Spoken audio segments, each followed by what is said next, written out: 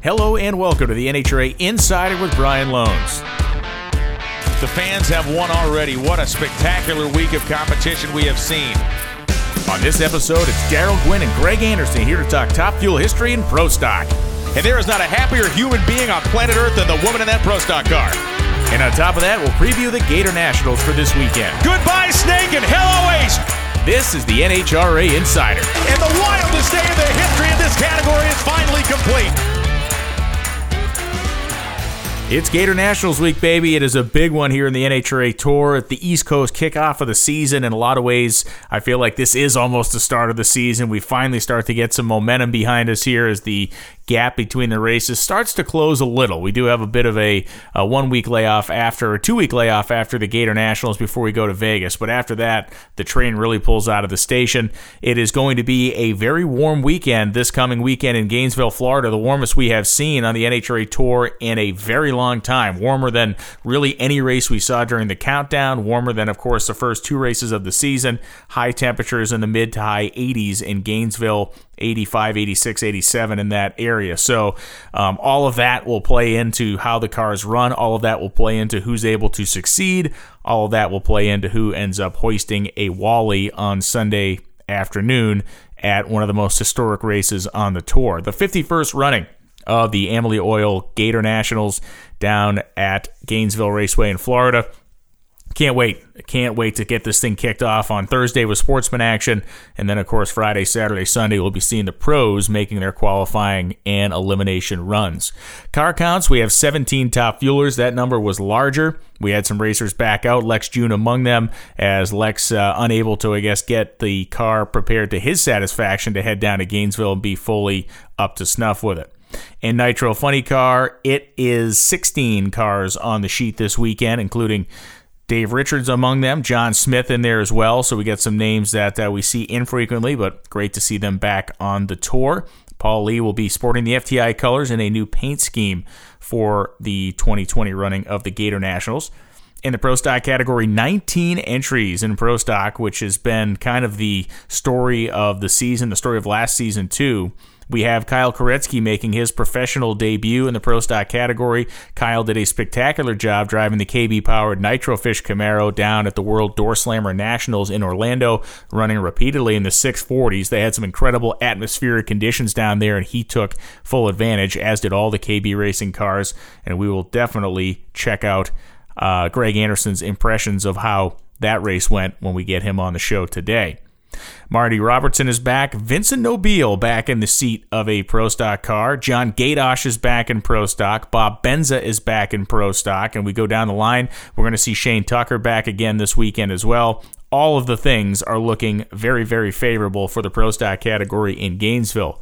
Notable absences include the Quadras. None of the Quadras are entered in Pro Stock for the first time in at least a year, maybe longer than that, as Fernando's been running consistently the last couple of seasons, but me thinks that they're working on their engine program. Me hopes that we see them the next time the Pro Stock class is contested.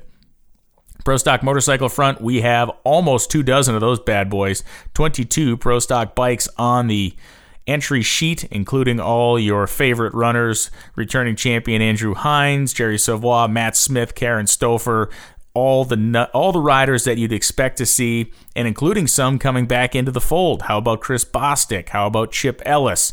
Mark Ingerson coming back. Dave Barron. Corey Reed. Great to see his name back on the sheet as well. So as we run down this list and we look at Joey Gladstone and others, Lance Bonham, it's great to see those names. Pro Modified, 34 cars entered in Pro Modified, the E3 Sparkplugs Pro Mod class this weekend.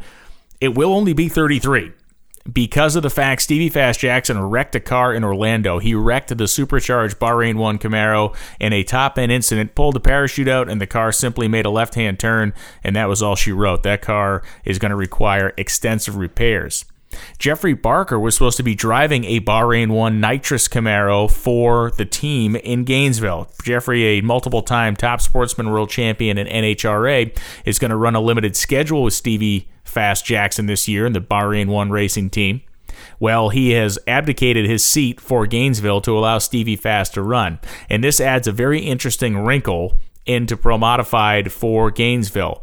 There is no love lost anymore between Ricky Smith and Stevie Fast Jackson, especially the way things went down at the end of last season with the controversy that crept up in Charlotte and kind of a unhappy schism that developed amongst the Bahrain 1 team, of which Ricky was a part. He is now back on his own with sponsorship from Strutmasters. I speak of Ricky Smith. Khaled Al-Balushi still part of the Bahrain 1 team, as is now Justin Bond in a centrifugally supercharged car, Jeffrey Barker running the limited schedule in the nitrous car, and Stevie Fast was planning to run his car, the supercharged entry, the entire season with the Roots blower on it. So now he is going to get things kicked off running a nitrous car, not only in the same category as Ricky Smith, in the same configuration race car. So there is going to be a lot of bragging rights, a lot of yapping, a lot of talking between those two guys, I'm sure, as the season goes on, and it's going to be very entertaining. But right now, those two fellas are not on each other's Christmas card lists. The nitrous cars, in my opinion, may be the favored combination by the time we get to Sunday. With these warm temperatures and a little bit of humidity in the air, the nitrous cars have a decided advantage in the sense that nitrous oxide is almost a natural intercooler. It comes out of that bottle at 130 degrees below zero. And with the humidity, you can actually run the cars a little bit more aggressively because the humidity acts to help stave off detonation. So you can run a little bit more timing, and a little bit more timing in a 900 cubic inch engine with multiple kits of nitrous on it means a lot more horsepower.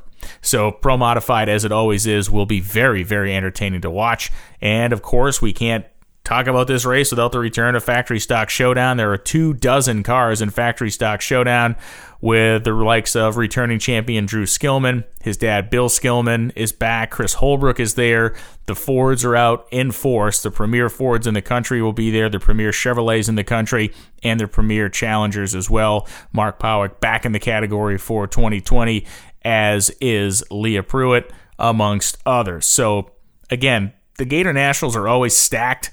We're going to see some great racing this weekend, and, it's a little bit of a wacky time in the world these days. We got all kinds of stuff going on, whether we're talking about coronavirus or whatever else, or price of oil. Things are fluctuating pretty wildly, but very glad to see we do at least have some stability in our drag racing here with what's to come at the Gator Nationals this weekend.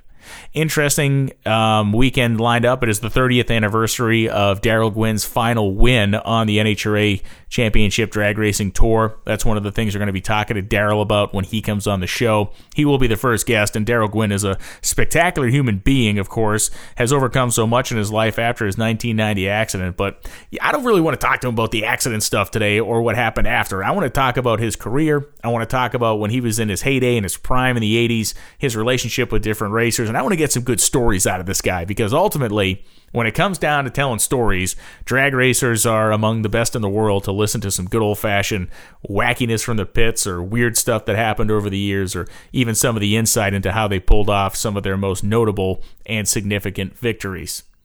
Our television coverage will be wide-ranging this weekend. We have television shows on Friday evening at 8 p.m. Then we have one at late night. You're going to want to DVR the 1 a.m. broadcast. On Saturday, we also have a late show, but then Sunday, our elimination show is in the evening. So make sure you go to NHRA.com, get the entire broadcast schedule for the Gator Nationals. You're not going to want to miss it. Last year, we had great audiences watching the 50th running of that race. And you got to remember, last year, we had some really awesome action throughout the course of the weekend. It was Kenny Delco running deep into the rounds. It was Richie Crampton winning in the final against Clay Milliken. It was Robert Height winning in the final against his competition in Nitro Funny Car, and it was Andrew Hines setting world records and going on to hoist that golden Wally at the end of the Gator Nationals in 2019. Multiple day sellout last year, and even with the threat of weather, it was a multiple day sellout. And this year, there is no weather threat. It's the only weather threat is it's going to be warm, which means you're going to have to, drink a little extra water, maybe put on a little extra sunscreen, or maybe head down to the beer garden for one extra time over the course of your stay at Gainesville. Sportsman category is all very well populated, as the Baby Gators were last weekend, the giant divisional race. Hundreds and hundreds of competitors in classes ranging from A-Fuel Dragster right down to Stock Eliminator were racing on the track last weekend. Many of those racers hang around and race in the national event as well. Just to double down again on our Friday, Saturday, and Sunday windows for television. On Friday, we have as I mentioned, a late night broadcast that is going to run at 2 a.m. So you're going to want to DVR that. It is Saturday at 8 p.m. We're going to be tape delayed for qualifying session 3, and then again it is a late night qualifying session 4 show on Saturday morning or early Sunday morning. DVR that, and then at 9:30 p.m. on Sunday the finals will run. You can go to NHRA.com to get that rundown as well.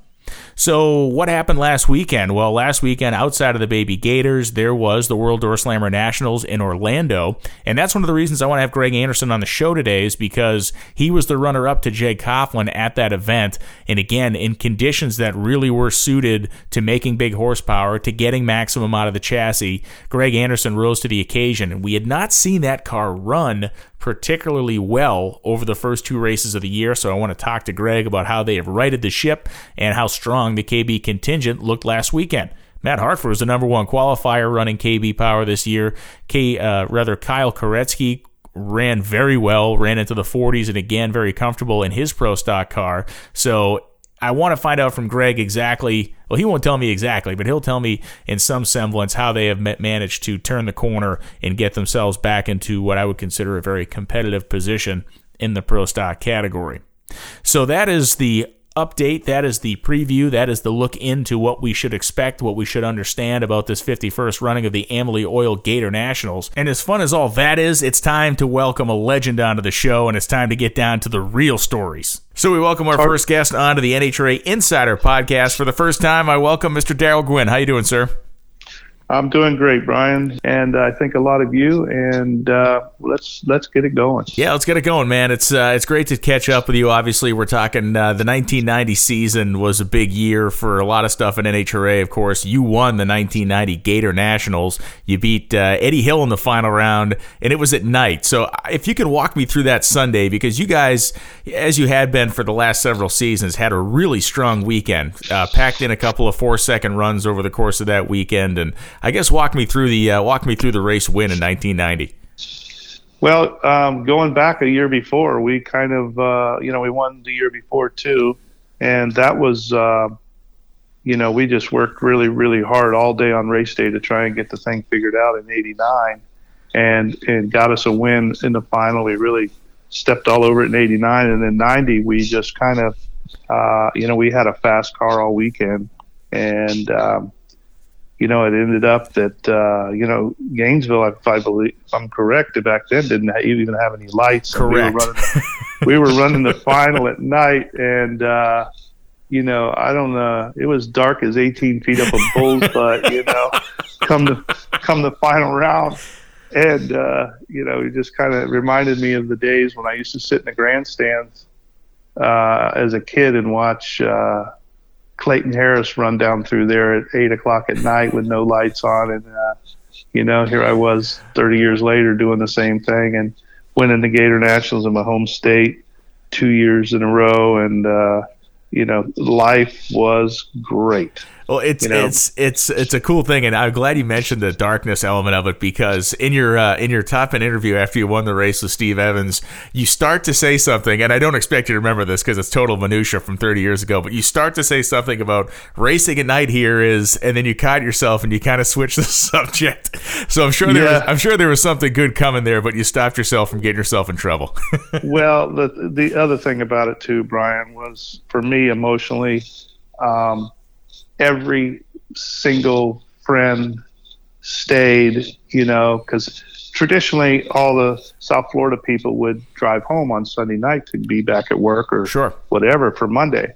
And, all my friends stayed, everybody stayed, and it was one hell of a winter circle celebration. We had hundreds of people in the winter circle, and, it was just, it was made for a book for a guy like me that grew up going to the very first Gatornationals, Yeah. So those are good things when you're in 1970 when you're peeking through the holes of the fence, just being able to see Big Daddy Don Garlits running, and then in the 90s and 80s you were winning the Gatornationals.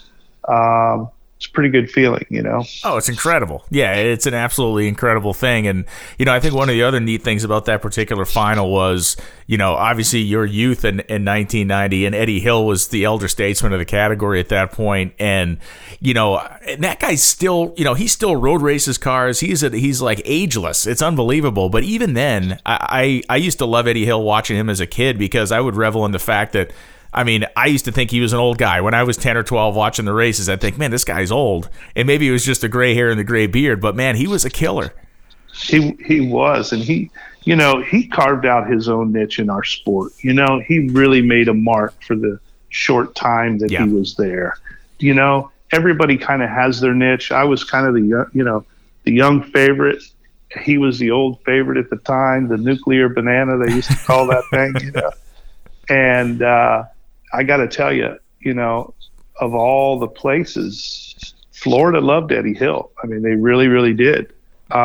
My cheers, I think, when McClellan or whatever, you know, went to ask, who do you want to win? You know, Eddie Hill or Darrell Gwynn? I'm not going to lie to you. Eddie had a lot of fans. I did have a little more. But, you know, Eddie was a favorite, and Eddie was an ass kicker. You know, he made his mark, and, you know, everybody loved Eddie and Ursi. They were a family. We were a family. I don't think anybody would have been disappointed, including, you know, us. And I got to tell you, we raced Eddie and Ursi in the final many, many times. Yes, you did. And you don't see what I'm about to tell you anymore, but you know, when we would beat them, they would joke on us back and forth, vice versa. And, you know, we'd come back after the winner's circle, you know, and there was like our trailer would be toilet papered, or, you know, there would be a handout card on the door that said, you know, some kind of message on it from Ursi and Eddie, like, you're doomed or something, you know. So, like, they were great winners and they were great losers, and so were we at the time. And it was all fun, you know. It was, and I mean, in your connection to Eddie, obviously he had the blowover, the big wreck he had at the Winter Nationals, and it was you guys that basically provided him the opportunity to have even a race car that weekend. You know, your connection to him, you know, runs pretty deep, long before that 1990 final round. Right. You know, we were both families, and we both dug really, really deep, and I had no problem doing that. That was, you know, that was just something you did back then. You know, the 1990 season strikes me as interesting because of the technology and the rules that came into play for 90. So you guys got mandated on that 320 gear in 1990, and also the banishment of electronic clutch management, and it threw some guys for a loop. Now, I'm wondering, I know that some people had gone to the pneumatic system in 89, and then they were kind of in a better shape for 90 season. So how were you guys set up coming into 90? Had you already been on the pneumatic system, or did you have to learn that? All right, so I'll tell you a couple things here. We always thought, because of this, like our car would run a lot of run a great ET, but it'd run 5 mile an hour slower than everybody else out there. Okay. Not going to deny it, you know? And we saw that the speeds were getting up in 293, you know, 292, 290. And we heard a lot of rumblings early that NHRA was going to change the rules to a 320 gear. And so we left the 320 gear. We all decided as a team, me and Veney, my dad, we all decided, let's leave the 320 in it. It doesn't matter what it takes. We're going to make the 321, so we got a head start next year. You know, we're going to make the 320 work, and that's what we did. And then also, we took that electronic system, and Ken Veney built a jig that we bolted on the back of the bell housing that simulated the electronic system from the time you triggered the gas pedal to the time the run shut off. He simulated that with this jig and a bunch of measurements. So we had we basically took that and made our pneumatic system like that. Geez, that's amazing. So we had a pretty ready to go system in 1990 that and this was a Bob Brooks system at the time. Gotcha. That we kind of converted partially ourselves, and so we had our head in the game, and we're trying to make all the right decisions to win that championship because we'd come so close so many times. Well, yeah, and obviously after winning the Gator Nationals, you guys were second in points with a bullet. I mean, you were running very strong. So all that work you did leading into the season paid off, because there were certainly teams that struggled. Gary Ormsby, it took them almost half, 3/4 of the year till they finally got it right. So yes. Well, they were going from like a 290 gear. Yeah, they had a Bonneville gear in that thing. Yeah, exactly, to a 320. So they really had a lot of catch up. And Lee Beard was very, I'm not going to talk bad about Lee Beard. Lee and I are friends, but Lee was really, he loved that speed. He did. It seemed as though sometimes that speed got in the way of him winning races because he just loved that speed on the board. You know what I'm saying? And, we were just saying, hey, you can run that speed all you want, but we're right. Keep working on it. You know? Yeah, keep tweaking the speed. You'll see if that That's thing will right. go 330. Yeah, but meanwhile, we'll just go 499 and 50 and get there first. Yeah, that's right. You got to get there quick to go fast. Yeah, that's a great way it's a brilliant way to put it. What kind of guy was Ken Veney like to work with? Obviously, we know, as far as the NHRA on Fox team, we know Todd Veney very well. He's a pit producer for us, and he was a successful alcohol funny car racer. We get a lot of Ken Veney stories through Todd telling the stories as, the guy's son. But I'd like to know what it was like to race with Ken Veney in the crew chief role. I have known Ken Veney and Rona Veney. I talked to him yesterday. I've known them since the mid-'70s. They would come down and stay at our house. They are wonderful, wonderful people. Todd, all of them. But Ken, Ken was a wizard. Yeah. And if Ken, he had such a dry sense of humor too, he would just, when he was on a roll, like him and I worked good together.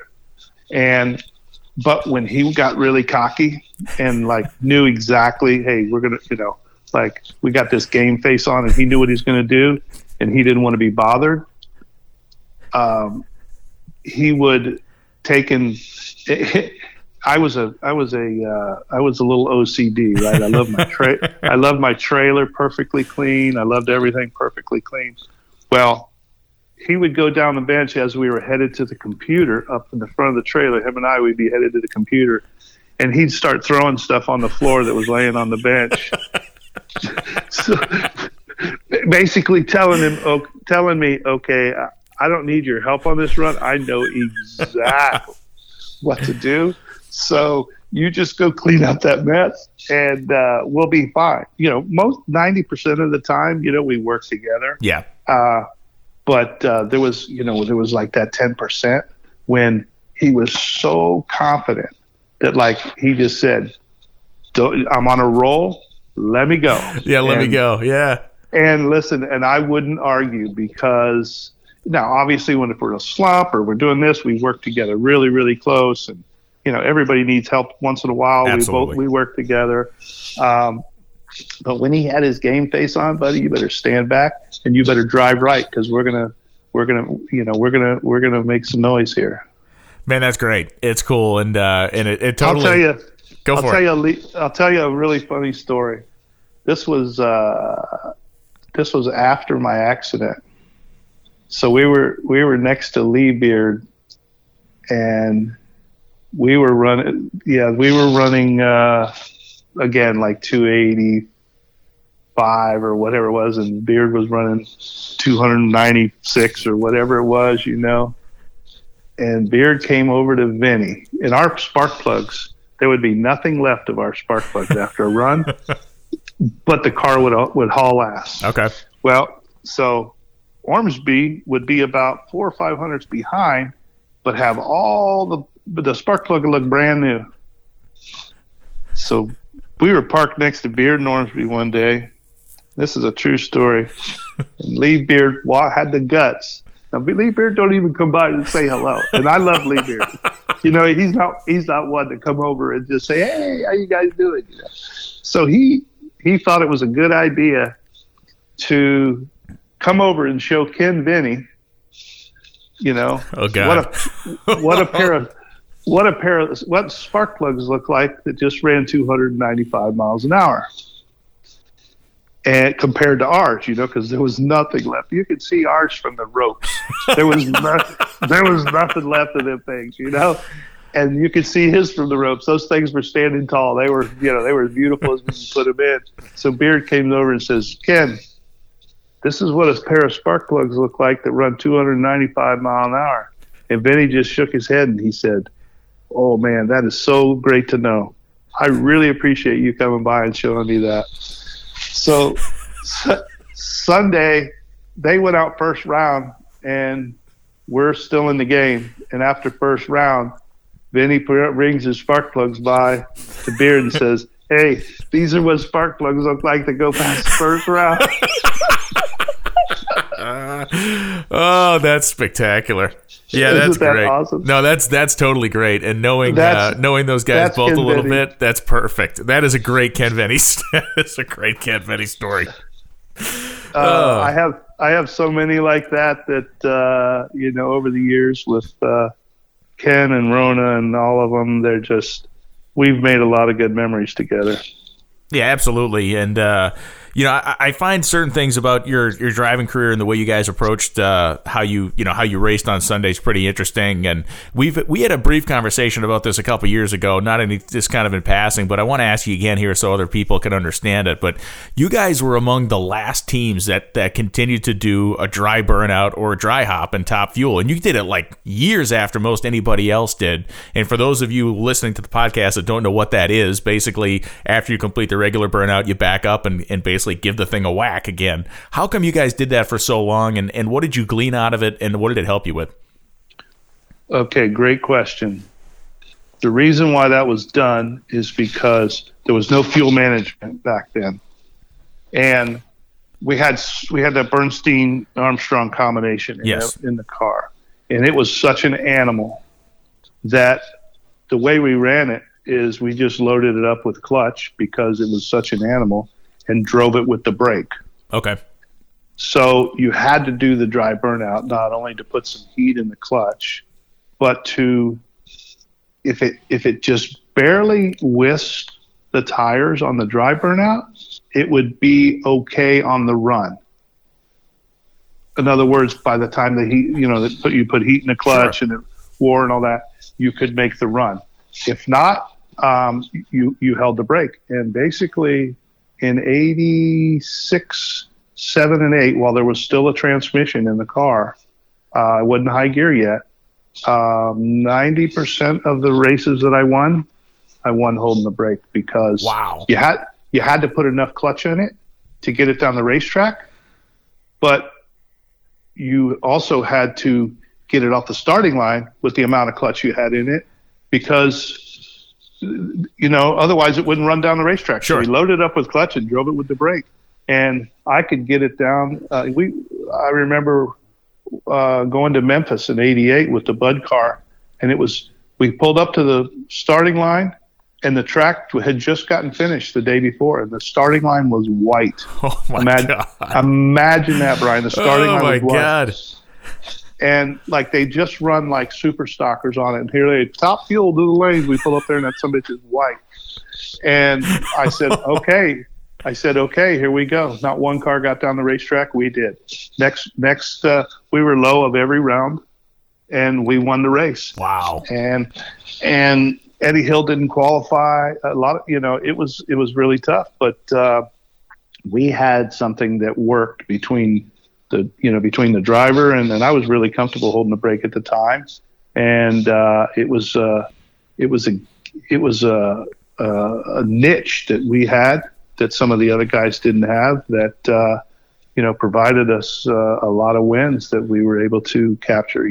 Yeah, it's cool. I mean, and it always interested me watching those old races back, going like, man, I wonder what they're actually doing here, because obviously there was a method to the madness, and clearly now we know what it is. But it was fascinating to me that you guys were basically the last of the Mohicans when it came to doing those, the dry hops or the dry burnouts. And, it's always great to listen to those races in McClellan as, the dry burnout. It's the whole thing is spectacular, but it's neat to understand the method to the madness here. My favorite story is in Pomona. Dale Armstrong, we, not to sound like we were badass at the time, but Bernstein but you were. But Bernstein and I were in a bunch of finals together. We won a lot of races together, Bernstein and I, during that time.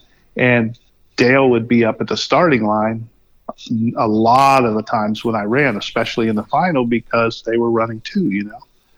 And Dale, it was at the 86 World Finals. Or no, 86 World Finals, and I did the dry burnout, and I had to race a Motto in the final, and a Motto was really, really, really close to us all day long, and we didn't have, because the track was good, and I didn't have to hold the brake, so the other guys would be catching up a little bit, right? So I do the dry burnout, and it just barely whisked the tires.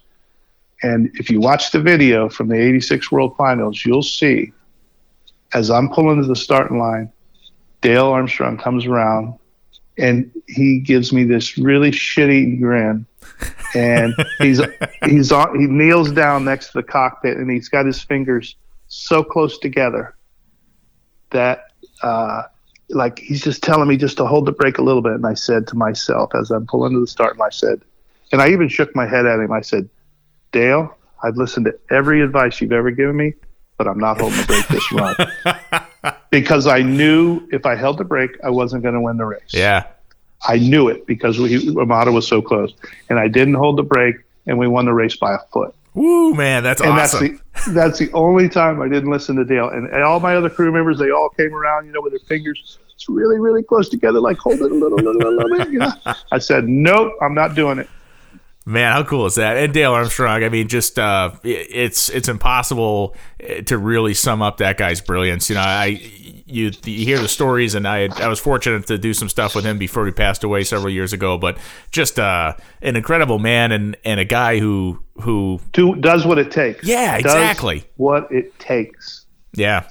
Unbelievable stuff. But one of the other kind of things I wanted to explore with you and your career, and because it's every person has a different relationship with this guy, and that guy's Don Garlits. And Don called you the Wolf, and obviously there's the Florida connection there between the two of you.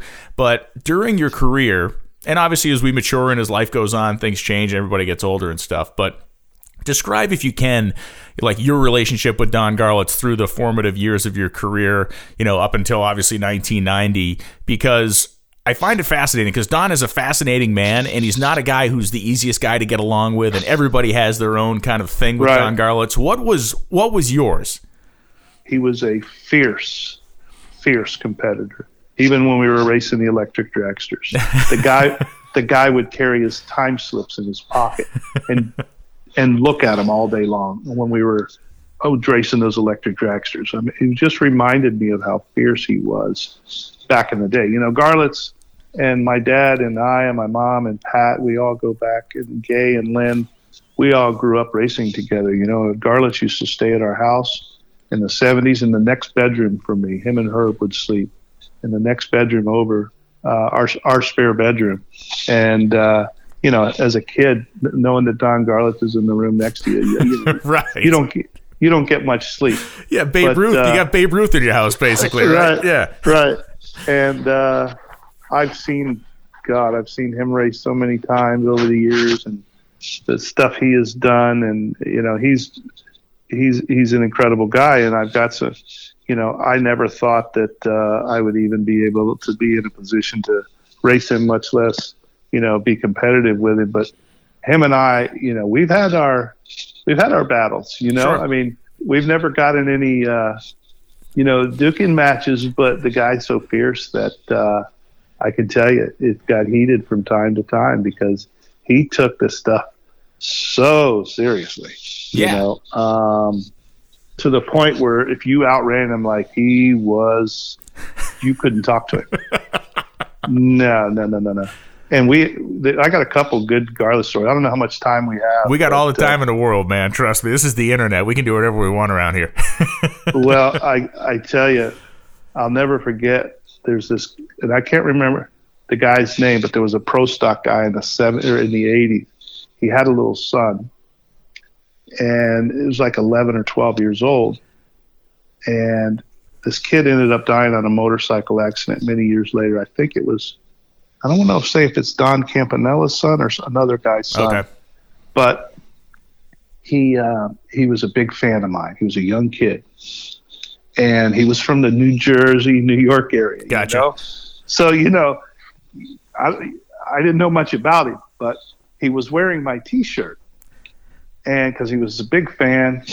And next thing I know, I hear all this rumbling in the pits. Well, this kid took it upon himself at 12 years old to, when Garlits' car was being towed through the staging lanes up to the starting line, this kid took it upon himself to throw a water balloon in the truck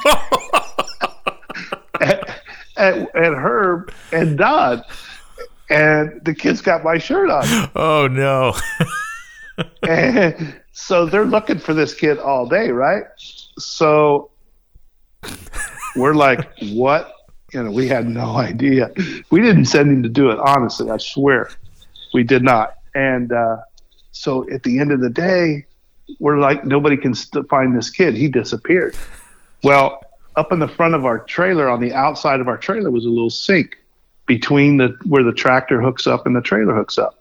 So at the end of the day, we're up there washing our hands, and we look down under the truck, and this kid is hiding under our truck, and he's been there all day.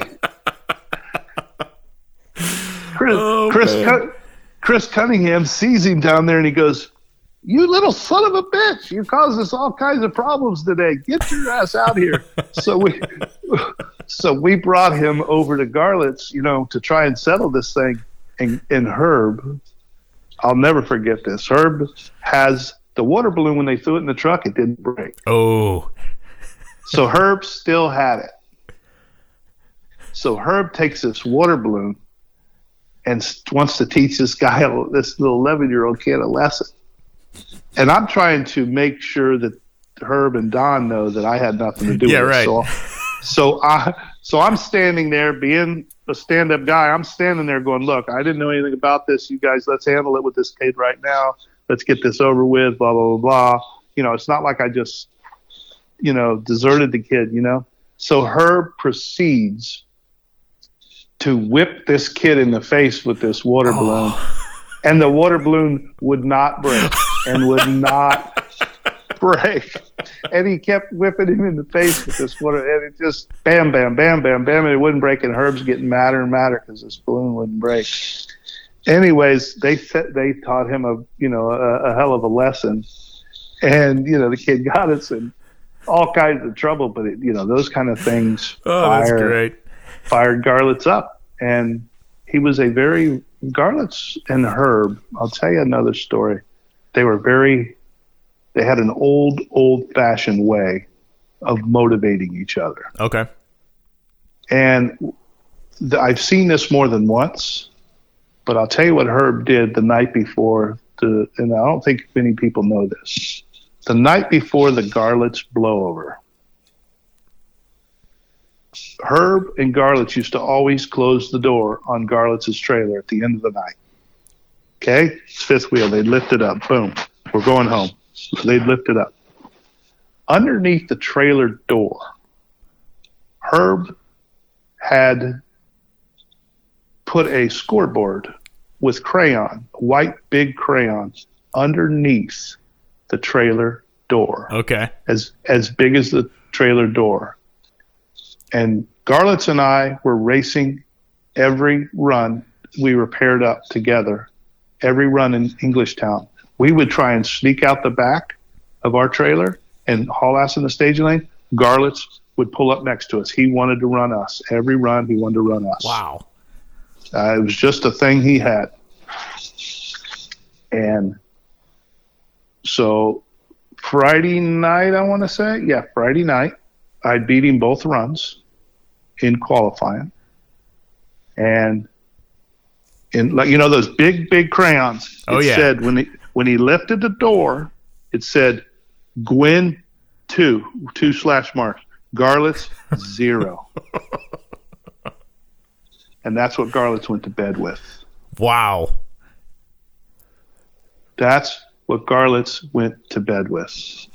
And the next run, he blew it over backwards. Holy cow. That's a true story. Man, that's wild. Yeah, so he was laying there staring at the ceiling all night with his jaw clenched, saying, "This is not gonna be a 3-0 situation here." Holy cow. Nope. Man, that's awesome. That 100% happened. And while I'm on a roll, I got one more Garlits story. Go for it. The final of '86, Dallas. We were running the table, speed and ET. It was the first race at the Motorplex, all concrete, of course, and our car was just really hauling ass. And we pulled the final got postponed for a few hours because of rain. We go up there for the final, and my car had been very, very ill handling at the finish line all day because there was high winds, and the car was, it was a short car, and it was really making some moves on the other end. It didn't have a big wing on it, and it was hard to drive. It was a handful. Yikes. Okay. I was swapping lanes almost at the finish line. Oh, yikes. Okay. Like, Garlits gave me, I'll get back to that story, but because of that car, how out of control it was in Dallas, he inducted me, him and Herb inducted me into the Sons of Danger. I don't know what that even is. The Sons of Danger, and I asked many years afterwards, and you can ask Garlits, but it had something to do with either Emery Cook or Don Cook. I think it was Don Cook making some crazy driving thing or whatever. They presented me with a Sons of Danger t-shirt. He says, "You and me and Cook are the only ones that got these things," because blah, blah, blah, blah, blah. They had this. Anyways. Wow. So the car was really out of control, and I was actually not scared, but I was a little worried going into the final round because the track wasn't going to be the same, and nighttime, and the winds were blowing past the grandstands, and I figured I was going to end up, into Garlits at the finish line type thing, So I was a little worried about that, and so we pull up there, and the car won't. Chris had put a little too much gas in it, I think, and it wouldn't start, so we had to back the motor down. So Garlits as his car, the cars as we were starting them, his car was a little further ahead than mine was. I could see them as I looked over. I looked over, and as we're having a hard time starting our car and backing it down, and and the announcer's going, they can't start the car or whatever. Next thing I know, I see Herb put his head in the glass there and said, and I saw him just say something to Garlits. Next thing I know, they fire that thing up. Garlits did not wait for me 1 second. Wow. Now, here we are, buddies and rivals. He did not wait. And I was about a tenth, probably faster than he was, a tenth and a half maybe. He did not wait. So the little Darrell at 24 years old, I got a little, excited, and I'm like, son, I couldn't, not only couldn't believe he didn't wait, but I was nervous and everything else. Listen, bottom line, I learned a very, very, very valuable lesson that I never let get to me again, and I'm glad it happened early in my career. And that is, I should have done my normal routine and not got out of my, my game, but I did, and he left on me, and that was it. The run was over, and he beat me. And about 14 years later, I always wanted to know what transpired. Yeah. When Herb when Herb put his head in the under the canopy. Cockpit. Yeah, canopy is what I'm trying to say. And so we were in Cracker Barrel in Ocala. I'm on my way to Gainesville. Me and Garlits are having lunch, and I got some of my crew members with me from those days, and one of my crew members said, and I didn't even think about it at the time, Tony says, "Hey, Don, I got a question for you. I've been curious for about 10 or 15 years. When Herb," and I always thought it was Herb.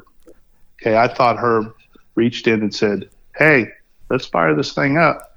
They're having problems over there." I just knew that's what it was in my mind. But my buddy Tony says, "Garlits, what did Herb say when he reached his head in there and asked, told you what was going on with us?" He said, "Hey, Gwynn's over there. He's having a problem with his car and it won't start. What do you want to do?" He says, "I'll tell you exactly what I told him."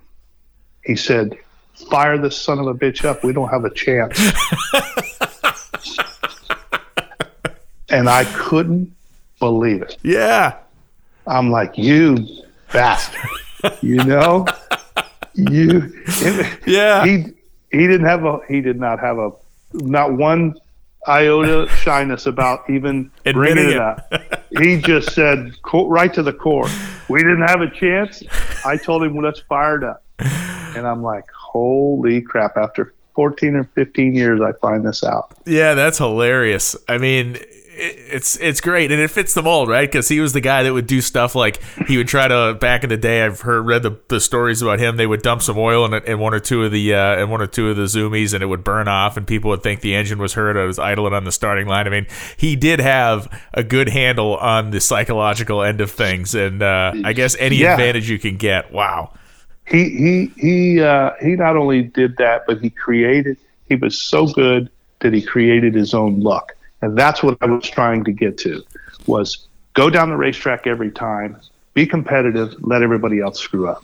And that's the mold that he created and won so many races with. And it seems to be the mold that Steve Torrence is running in over the last 5 years now. I mean, just what they've done. It's exactly what you said in terms of we maintain our composure, do exactly what we do, and go down the racetrack and let everybody else try to figure it out. And it worked for Don Garlits, and it still works for Steve Torrence. Yeah, and Don Garlits, it didn't matter where he qualified. When he won Indy in '86, the guy qualified 16th. I qualified first. Yeah. He wins the race. I mean, you just if that guy got past first round, and we were trying to imitate that, and we were starting to, because if we got past first round, we were badass too. Yeah. But first round was always the doozy, and he was the master.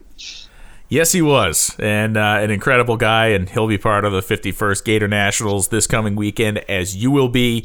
We know you'll be down there. Are you going to be there all 3 days? I know there's the Hall of Fame on Thursday night. Kind of what's your program over the weekend? I know you have your traditional track walk on Sunday, but walk me through where we can find Darrell Gwynn this weekend at the Gators. Well, I think they're going to put us where they normally put us, across from the beer garden of all places, in the pit area behind the grandstands, and I'll have my some of my souvenirs there, and we're also going to have a silent auction for under a tent there for some items that the Miami Project Darrell Gwynn chapter owns, that we're going to try and raise some money with, some very cool racing items. And we'll have the track walk on Sunday. You can buy your tickets right there at our booth. Perfect. Under the red tent. And the track walk is something special to us. It's something we created many years ago, and thought it would be a great way to intermingle with the fans and let them go down that prestigious quarter mile. And I'm going to call it a quarter mile, because it is, man. That's one of my favorite racetracks in the country, and that place means a lot. And I was there on opening day, and I'll be there this weekend. Well, Darrell, Gwynn, I can't thank you enough for taking the time to come hang out with us here in the NHRA Insider. Great stories, great insight into your career, and let's not make this the last time we hang out on the virtual airwaves. I'd love to get back with you and have you back on the show and pick your brain even more. Sounds good, man. I love telling all the good old stories. Thanks, Darrell. I will see you this weekend at the Gatornationals. Appreciate it. You bet. Thank you, guys. One of the all-time greats behind the wheel, one of the all-time greats as far as the stories go, and I can't wait to talk to Darrell Gwynn again here on the NHRA Insider podcast. He is so great to talk to. Another guy that I'm interested in speaking to is Greg Anderson. Had himself a banner weekend at the World Doorslammer Nationals in Orlando last weekend. A runner-up finish to Greg Anderson, but more important than that, a car that is very much back in the competitive mode after a couple of early round exits over the first two races. Greg Anderson, welcome to the NHRA Insider podcast once again. Doing great, Brian. How are you? I'm doing really well. The reason I wanted to catch up with you, and I know you got a real busy couple of days on your hands here getting ready for Gainesville, is you guys had a great performance last weekend at the World Doorslammer Nationals, a runner-up finish for you, a very strong look by all the KB cars, and I just wanted to talk to you because the first couple races for you did not seem to be going according to the playbook, and it seems like whatever was ailing you has been identified and repaired. Yeah, definitely made huge strides here. I guess we're just starting our season over. We're going to forget about Pomona and Phoenix. I guess we weren't ready to start. It taught us a lot we were doing wrong. So we thought for a couple weeks we made a lot of changes to the race cars. We worked on our engine some, and it all kind of came together. We went down and tested for a couple days before the Doorslammer Nationals and really got a pretty good handle on it and basically closed the gap a whole bunch on the elite group. So it looked pretty ugly after Pomona and Phoenix, but certainly looks a whole lot more promising now, and proud of the work the guys have done. Obviously more work to do, but at least we've learned the direction now that we were off in and the direction we need to go. So we'll continue trying to do that. In general terms, was this a situation of making one change that set you on course, or is it a situation of a couple of small changes started to turn the ship a little bit, or was this literally like a light switch moment that you went, aha? Well, we kind of had a pretty good feeling after we left Phoenix what we were mainly doing wrong race car-wise. And we were a little bit lost with our engine. So basically we made the changes race car wise that we thought we needed to make. And the long story short, we were not able to get a hold of the racetrack in Pomona and Phoenix. And we didn't quite have the racetrack prep that we had planned on or hoped for and wanted. And we couldn't adapt. And we just couldn't make quality runs. We couldn't get hooked to the racetrack. So made a lot of changes to the race cars to try and get more bite in the cars and hook up better. And don't get me wrong, we went to the Doorslammer Nationals. We certainly had, a whole lot more track prep to deal with, so it helped our problem. But it still tells us, mainly what we're doing wrong and what we need to work on. We need to find a way to get grip in the race cars. So that's what we worked on all week. Got them better, and as I say, closed the gap. We also made some major changes engine-wise and learned a few things that way. So now we know what to do going forward that way, and should be able to make that better too. So I think it's going to be an uphill gain from here, and as I say, close the gap a whole bunch from what we had at Pomona and Phoenix. We're not where we need to be yet, but a whole lot closer and absolutely a chance to win again.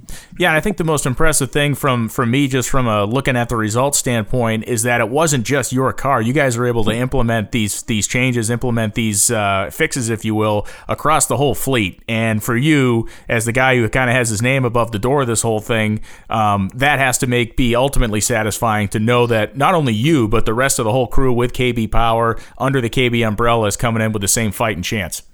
Yeah, absolutely. We had 6 cars under the KB umbrella down there. All 6 cars ran well, and give you 6 chances to win any given weekend. So felt great about that. Made the customers a whole lot more happy.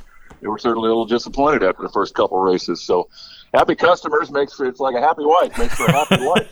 So that helped a bunch, and everybody on the team, from the team itself to the customers that we have, the great customers we have, everybody left there with a smile on their face. So looking forward to digging it in again this weekend in Gainesville. One of those customers is a new guy, not necessarily a new guy, but a new kid. You got Kenny Koretsky's son, Kyle, in a KB powered Camaro with the Nitro Fish colors on it. And how about this kid? He comes out and starts ripping off 40s and obviously proving himself. It's not his first day on the job. He's race comp eliminator and stuff, but seems to be very much coming out of the gate swinging here and doesn't seem to be afraid of anything. I'm telling you what, I'm so impressed with the kid. This kid is going to be a real wheelman. He's going to be the real deal. And, really didn't know what to expect. He'd never driven a clutch car before. He'd driven a lot of race cars, but never even a clutch-driven car. So whole completely different change for him. And I'm telling you, from the first time he sat in the car, the first burnout he made, the first run he made, he looked like a grizzled veteran. So incredible. And I'm very proud of him. And we have absolutely no worries about the future for this kid. He's got a bright future. He's going to be a great addition to our team. And he's seriously going to be a threat. He's the real deal. Kind of one of the interesting things about the race last weekend in Orlando was the fact that you guys did a chip draw for your round one elimination pairings. That was kind of an interesting change of pace for you. It was kind of cool, and it's neat to have something different, and you just never know what you're going to get, and you're doing all you can do through qualifying, and you feel great, making great runs. And one of our team cars, Matt Hartford, laid down a bomb and ended up on the pole with a 646, and it earns him nothing as to race Jason Line first round. So it's crazy, and that's what it's all about. And you just – and honestly, when you get to an NHRA race anyway, the cars are so doggone close that first round is like a final round matchup anymore, no matter who you match up with. So really wasn't that out of the ordinary, who you were going to race and your chances to win first round. So it's a neat deal, a neat twist. And, we'll try stuff like that again in the future. It was cool, but there was certainly no drawbacks from it. No, absolutely not. It made for a very entertaining show. One last question before I let you get out of here and go back to your life is in Gainesville, we're looking at a weather forecast that's saying, between 84 and maybe 88 degrees on Sunday. The stuff that you guys have worked on, and really not just you, but across the Pro Stock board, maybe all the teams, do those things still apply when we get onto what will be likely the hottest racetrack you guys have seen in months? I mean, this will be, in theory, hotter than anything you saw during the countdown, certainly warmer than anything you've seen at the start of this year. So do the gains you make in a situation where you have ideal weather conditions and maybe a much cooler racetrack still translate to what will be much hotter conditions on race day in Gainesville? I think it'll translate because you'll still have, the same basic NHRA track prep that we've had to deal with the first couple of races. You still got that. You'll have hotter temperatures. The cars will be a little bit down on power just because of the hotter temperatures. So it'll kind of even out, and it'll still be the same game plan. You're still going to have to find a way to match up with the racetrack and get the best grip you can on the racetrack, and that'll lead towards success. So same game plan, but if you remember back, it seems like every year when we come to that first very, very hot racetrack, and whether it be the third race in, the fifth race in, whatever it be, the first crack at the hot racetrack, people usually struggle. Yes. The good news for us is when we tested it previous to the Doorslammer Nationals on Wednesday and Thursday, it was 90 degrees. Okay. So we got a couple days practice at it, so I feel good about that. And we'll see if that helps us this weekend. Well, man, I appreciate you carving some time out for us. Again, I was really interested in just getting a hold of you and catching up after your resurgence down there in Orlando. So all the best to you this weekend. I will see you in a sweaty, warm Gainesville environment, and you guys will have a half dozen cars with KB power under the hood when we get to the Gatornationals. Thanks, Greg. Looking forward to it. Thanks, Brian. Always great to hear from Greg Anderson, a swift-moving conversation there, which is great. Just wanted to really kind of get down and dirty a little bit with him to figure out what their modus operandi is, and obviously they have found the things they needed to find in order to get those cars squared up where they need to be in terms of being competitive. It was kind of shocking to see that gap that developed over the course of those first couple races, and we saw it close up to almost nothing last weekend in Orlando. We're going to find out how the heat treats these cars. We know it'll slow them down a little. We're going to find out how the teams deal with it and how they maximize their performance on what promises to be a warm weekend down in what Don Garlits used to call swampy old Florida. If you're going to be at the Gatornationals and you're a Top Eliminator Club member, make sure you swing in to the Top Eliminator Club at 1:30 p.m. on Saturday for a special conversation I'll be having with Don Garlits and Shirley Muldowney. It promises to be fun, it promises to be eye-opening, and it promises to bring up some of the greatest memories and stories from two of the greatest drag racers who have ever lived. Thanks for tuning in to this nice, fun version of the NHRA Insider podcast, reliving the great days of his career with Darrell, Gwynn, and getting a bit of insight into the world of pro stock drag racing with Greg Anderson, who looks to claim his first victory of the season at the Gatornationals. 51st running of the Amalie Oil Gatornationals this weekend. If you can't be there to see it live, make sure you go to NHRA.com and double down, check the TV schedule, make sure your DVR is set for those late evening broadcasts as we are in the middle of March Madness basketball season. Our schedule moves around a little bit on TV, but it will settle out soon enough. Thanks for listening, and we'll be back next week with another NHRA Insider podcast.